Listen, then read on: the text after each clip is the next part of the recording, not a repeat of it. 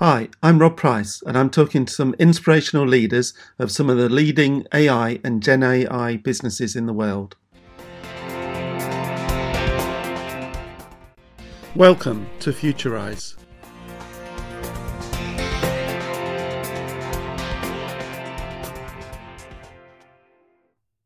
Hey everyone, my name is Nicole Wazarov. I'm the CEO and one of the co-founders of Eilla AI. Quickly about myself, I'm an AI engineer, did my master's degree in Cambridge, focusing on generative AI, predecessors of ChatGPT, basically. After that, I worked as a quant in a hedge fund, building trading strategies with AI. And yeah, after that, we started Eilla, which Eilla is a generative AI platform for M&A, VC, and PE. What we do is we are automating some of the mundane tasks that investors and investment bankers have to do on a daily basis, and we're basically trying to automate and basically replicate their day-to-day workflows, focusing on mainly on mundane tasks and enhancing their decision making. And it's interesting because a lot of the people that I talk to around generative AI and ourselves included, it's often around augmenting people to be able to make more effective decisions and accelerating to make it faster. And that sounds exactly the same in terms of the work that you're doing there. Yeah, 100%. We believe that AI on its own, I mean, we've all used ChatGPT and it looks very good, but actually, is it good in practice? No, really, but it's very good for generative AI. We believe is at the stage when used correctly can enhance almost any process. So yeah.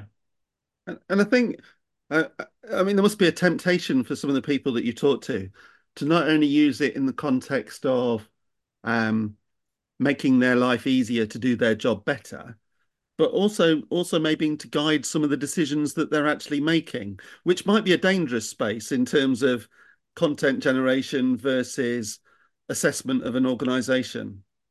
Yeah, I mean, our clients are a bit different. Investors and investment bankers, they're a bit more careful. Actually, that's why we need to be almost perfect with anything we show them on the platform.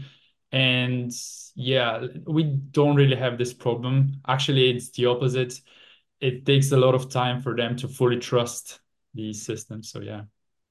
And can you give an example of how somebody might be using what you're doing? So, in any particular role, but pick not necessarily naming an organization, but just illustrating how you've found that adoption and use process was in practice.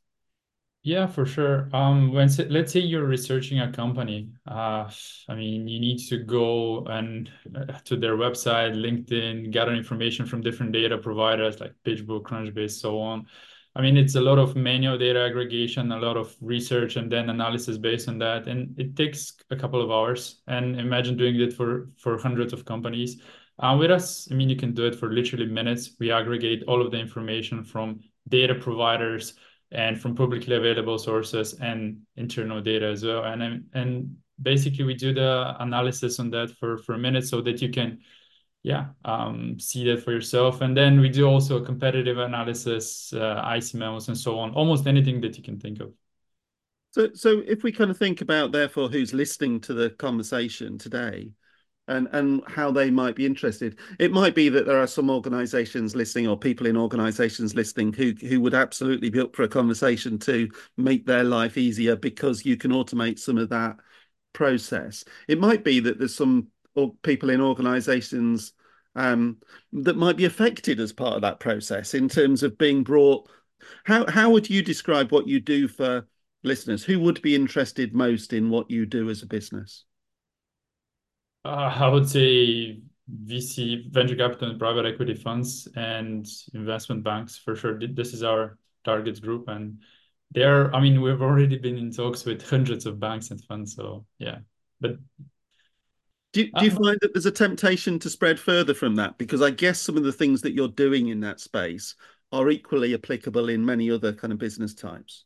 Yeah, I mean, for sure. I think Mustafa Suleiman, one of DeepMind's co-founders, recently said that the new Turing test should be like if AI is able to make money. So basically, what the investors and investment bankers are doing is one of the hardest workflows known to humanity. So if we manage to tackle that obviously the opportunities are endless. But our main goal is I mean, it's one of the toughest challenge. So our focus right now is on that. So when we first met, I mean, my main memory of that conversation in a full room of lots of people was quite a lot around concerns, harms, the bad things that AI or generative AI can potentially do that people have perceived or heard about. And I think we both shared a common frustration that not to say that that was wrong. I mean that we agreed, but focused more around the innovate and solve problems and help organizations in the conversations that you have with your clients, how much does responsibility or AI ethics form part of those conversations, or actually are you slightly distanced from it because in essence you're about task automation? That's an interesting question. Something that comes almost every time is security. How well we're protecting their data. So first of all, we're not training on our clients' data. I mean, there were banks and funds have one of the most like sensitive data, so we're very strict with that. But yeah, I mean, other than that, look, our goal is not to replace anyone. We can't and we don't want to. Our goal is to enhance basically to free time from mundane tasks so that you can focus on decision making. And our clients completely understand that. So And I think it's become more and more conversations I have are of a similar nature. Are there any things that you think we as a community can do to help make that more visible to more people? Because again, my memory is still 100 people in a room, of which a handful were focusing on what you could do versus what you shouldn't do. yeah, I mean, first of all, just to comment on that, the debate that we had in the Houses of Parliament, it was yeah, the focus. I mean, in general, people are afraid of what is about to happen with AI, but I feel like this is only causing panic, which I don't think it's helping at all. Like, of course, there's some risks but that come with AI, but also same as with computers 30, 40 years ago when people started using them more and more. And I mean, I mean, we have this conversation through a computer. So, I mean, yeah, let's focus on the exciting times that are coming. So thinking about how you've grown your organization, so tell us a bit more about that. So how many people are you? And the reason I'm asking that is how you attract others on that journey with you. So Yeah. how do you build a great team? Yeah, we are actually very, very lean. We did this on purpose because we wanted to spend enough time figuring out the internal process before starting hiring people. Now we started hiring people. I mean, even we made it some formal offers yesterday to two people actually. My advice would be just put all of your efforts on hiring as a C executive or a co-founder in an early stage startup, because this is the most important thing when you think about it. Don't leave it to recruiters. Do it yourself. And it will pay off in the long, I mean, 100%. And what I've noticed, candidates definitely can sense that you're their priority, which is you're attracting better candidates. Yeah. One of the previous conversations that we had on the podcast, always interesting to see how organizations and indeed chief execs define the type of people that they're after. And the conversation that I was having, which was with Wes from Synth Minds, he was describing he was after explorers, people with curious minds who could determine in this embryonic tech space how things worked, what the opportunities were to make things better. Because of course the challenge that many of us got is there's no point in looking for somebody with a CV of 10, 20 years of, well, there just aren't people out there like that. I mean, taking the example of the two people that you found, what were you looking for? How did you kind of determine whether they might be the right fit for what you were at this point in your growth? I mean, everyone that's in the company, including, I mean, me and the people that we found and that we are hiring, what if what is common amongst us is that everyone is a leader. What I mean by that is you don't necessarily need to lead an organization or a team, but being a leader means that you take a full accountability for what you're doing. No victim mentality. You're working hard. I mean, you're building the people around you. Just, I mean, good human beings that are working hard for something that they're excited, I mean, about, and that's super simple. And doing things out of principle, and yeah, that's what we're looking for, Do, basically. do you find also that it's a great leveler from, because I mean, I've worked for too many years in kind of big global corporate businesses, but that's not relevant anymore because actually, in terms of focusing around AI and generative AI, for example, that point of somebody quite current, somebody just been through a university and being exposed and to how things work recently, not that they'd done 10 years of data warehousing or whatever it might be. It does that give people an advantage to maybe at a younger point in time than they would have done otherwise to do things like you're doing in terms of setting up your own business, building a team of around you to capture this kind of time in the market? Yeah, that's a very good question. I would say we're looking for people that I mean, this would sound super cliche, but thinking outside of the box, it's even more important these days, because generative AI is questioning how the world that we know exists pretty much. So, of course, we need people that are explorers for sure. But also having experience in the industry helps a lot. So, I mean, I would say a balance between those two would be very important. And I guess going back to your point around the whole investment banking, private equity, VC, financial services, highly regulated space. Yeah. You need people around who understand how to deploy new services in the context of that regulated world.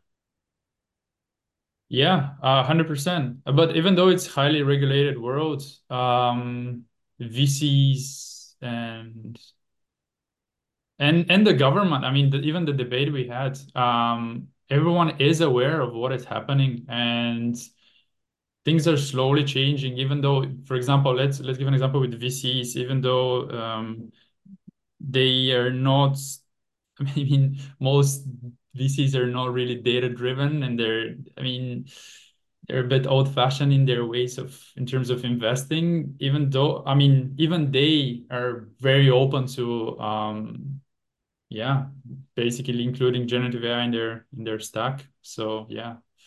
I think you almost have to, don't you now? I mean, it's almost a responsibility that you've got as a leader within a business to have to explore it.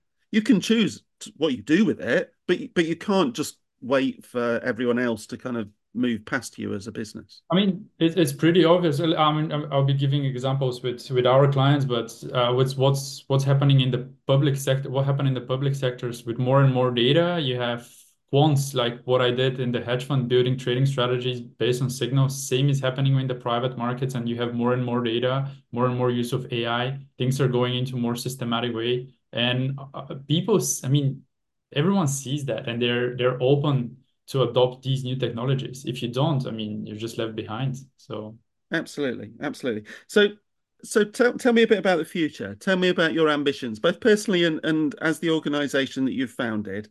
What do you mm. hope to achieve? Yeah, so okay, let's start with the organization. We want to build a community that's, first of all, full of good human beings that care about each other and are excited about what's coming next in the world of in the generative AI world, basically. We feel like that's maybe the biggest thing that happened to us as a species. So yeah, excited to bring more people on board, and have a positive impact on the world. As cliche as it sounds, I feel like generative AI companies would have the most impact out of any type of company. And personally, I just want to keep up with how quickly this company is growing. I want to grow as quickly as possible as an individual to keep up. Yeah, that's pretty much it. Nicola, I love the answers because for many years been talking about people consciously using technology to make a positive impact on the world, people, planet, all aspects. And some of us are choosing to do that in organizations where we try and pull together great people and enjoy that journey with a positive outlook about the impact that we can make, conscious of the things that we need to avoid in terms of harms and dangers. But you worded it brilliantly. It's been a pleasure to have you on the podcast, and thank you. It was a pleasure, Rob. Thank you so much for inviting me. Thank you so much.